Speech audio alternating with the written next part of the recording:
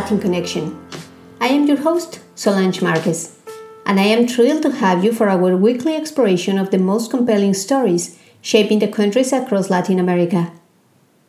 In today's episode, we will be delving into the political landscapes of Mexico, Argentina, Ecuador, Guatemala, and Panama. From shifting alliances in Mexico's opposition to the geopolitical implications of China's increasing influence in Central America. We have it all. So let's start it.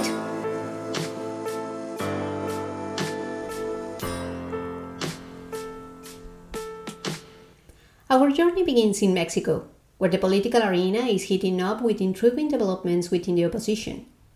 The Frente Amplio for Mexico, previously known as Va por Mexico coalition, has witnessed an unexpected twist.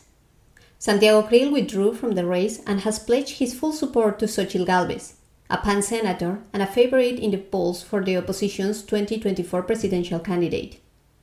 This move for unity comes at a time when divisions are surfacing among the pre-candidates of the ruling Movimiento Regeneración Nacional Morena party. This strategic alliance between Krill and Gálvez could potentially shape the upcoming election, as they hold a history of collaboration dating back to 2001. With the race still underway, it remains to be seen how these shifts will influence the political landscape leading up to the announcement of the winning candidate on September 3rd.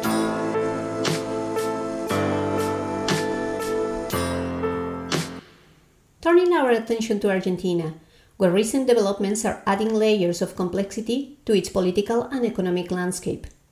Sergio Massa, the presidential candidate of the ruling Unión por la Patria coalition, embarked on a significant trip to Washington for discussions with the International Monetary Fund and members of the U.S. administration.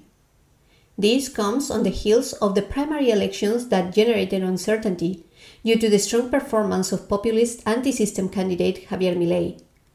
Milei's economic policy proposals and talks with the IMF underscored the economic uncertainties Argentina faces, with implications for the broader region. In another Argentina-related news, the government's Precios Justos price control program has garnered renewed commitment from 340 major companies in various consumer sectors. This initiative aims to cap price increases at 5% per month for 90 days for more than 52,000 products. Additionally, a credit program for small and medium-sized businesses supplying supermarkets has been announced. Amidst ongoing battles with soaring inflation, Argentina's attempts to stabilize its economy are taking center stage.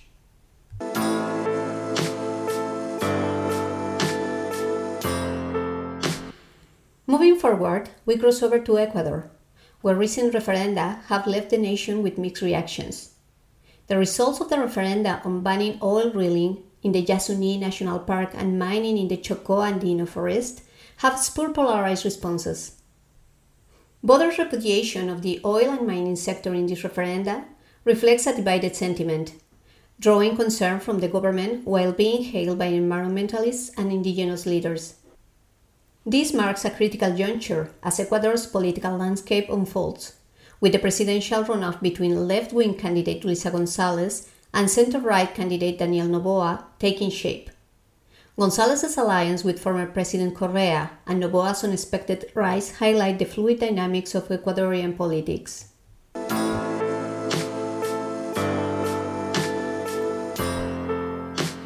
In Guatemala, we witness a sweeping change as Bernardo Arévalo, an anti-corruption candidate, secures victory by a landslide. Arévalo won 58% of the vote. This outcome poses a significant challenge to the established conservative political order. Arévalo's win and his party, Movimiento Semilla's principle and austere approach signal a potential shift towards a new political era. However, his battle against corruption and efforts to regain institutional integrity will face hurdles in a legislative assembly dominated by representatives of the entrenched political elite.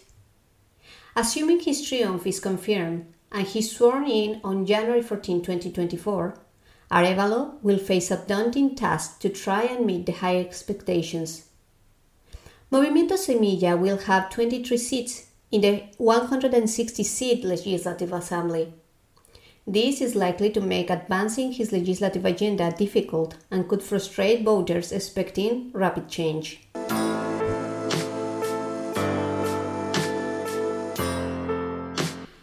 Our journey concludes in Panama, where the National Assembly is engaging in discussions over a new 20-year mining contract with Minera Panama S.A.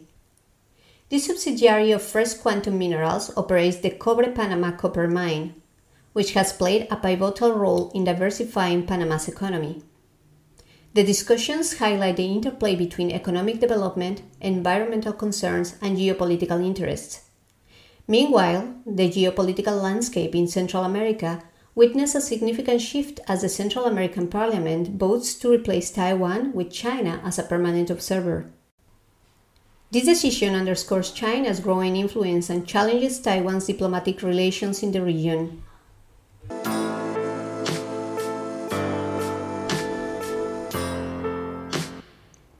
As we navigate through these diverse stories, several key themes emerge that reflect broader trends across Latin America. The evolving dynamics of political alliances, the role of young voters, and the varying directions of leftist movements characterize the political landscapes of the countries we have explored today. In Mexico, the unity forged between Santiago Creel and Xochitl Gálvez showcases the strategic importance of political alliances in shaping electoral outcomes. This move highlights the opposition's determination to present a unified front against the ruling party, Morena. On the flip side, divisions within Morena's pre-candidates point to potential vulnerabilities within the ruling party. As the race progresses, the political strategies of both sides will be critical in determining the next steps for Mexico's political landscapes. Argentina's journey continued to be shaped by economic challenges and policy responses. The engagement with the IMF and the debates surrounding economic policies highlight the delicate balance that Argentina must strike between addressing economic problems and political considerations. The Precios Justos program and the broader efforts to combat inflation demonstrate the government's attempts to alleviate the burden on consumers while grappling with economic complexities. These developments underscore the interconnectedness of economic stability and political legitimacy. In Ecuador and Guatemala, the influence of young voters is increasingly prominent. Both countries witness candidates capitalizing on youth support and presenting themselves as alternatives to the political establishment. The cases of Luisa González and Bernardo Arévalo exemplify the potential for fresh voices and outsider perspectives to capture the imagination of young voters seeking change. These stories reflect the evolving demographics and aspirations of Latin American societies, and signal a shift in the power dynamics within their respective political landscapes. The divergent paths of movements from the left in Ecuador and Guatemala illuminate the nuanced ideological currents within the broader left-leaning spectrum in the region. Arévalo's progressive yet pragmatic approach in Guatemala and González's association with the legacy of Rafael Correa in Ecuador showcase the complexities of crafting political narratives that resonate with diverse constituencies. The outcomes of these elections underscore the intricate balance that left-leaning parties must strike between principled stances and broader appeal to the electorate.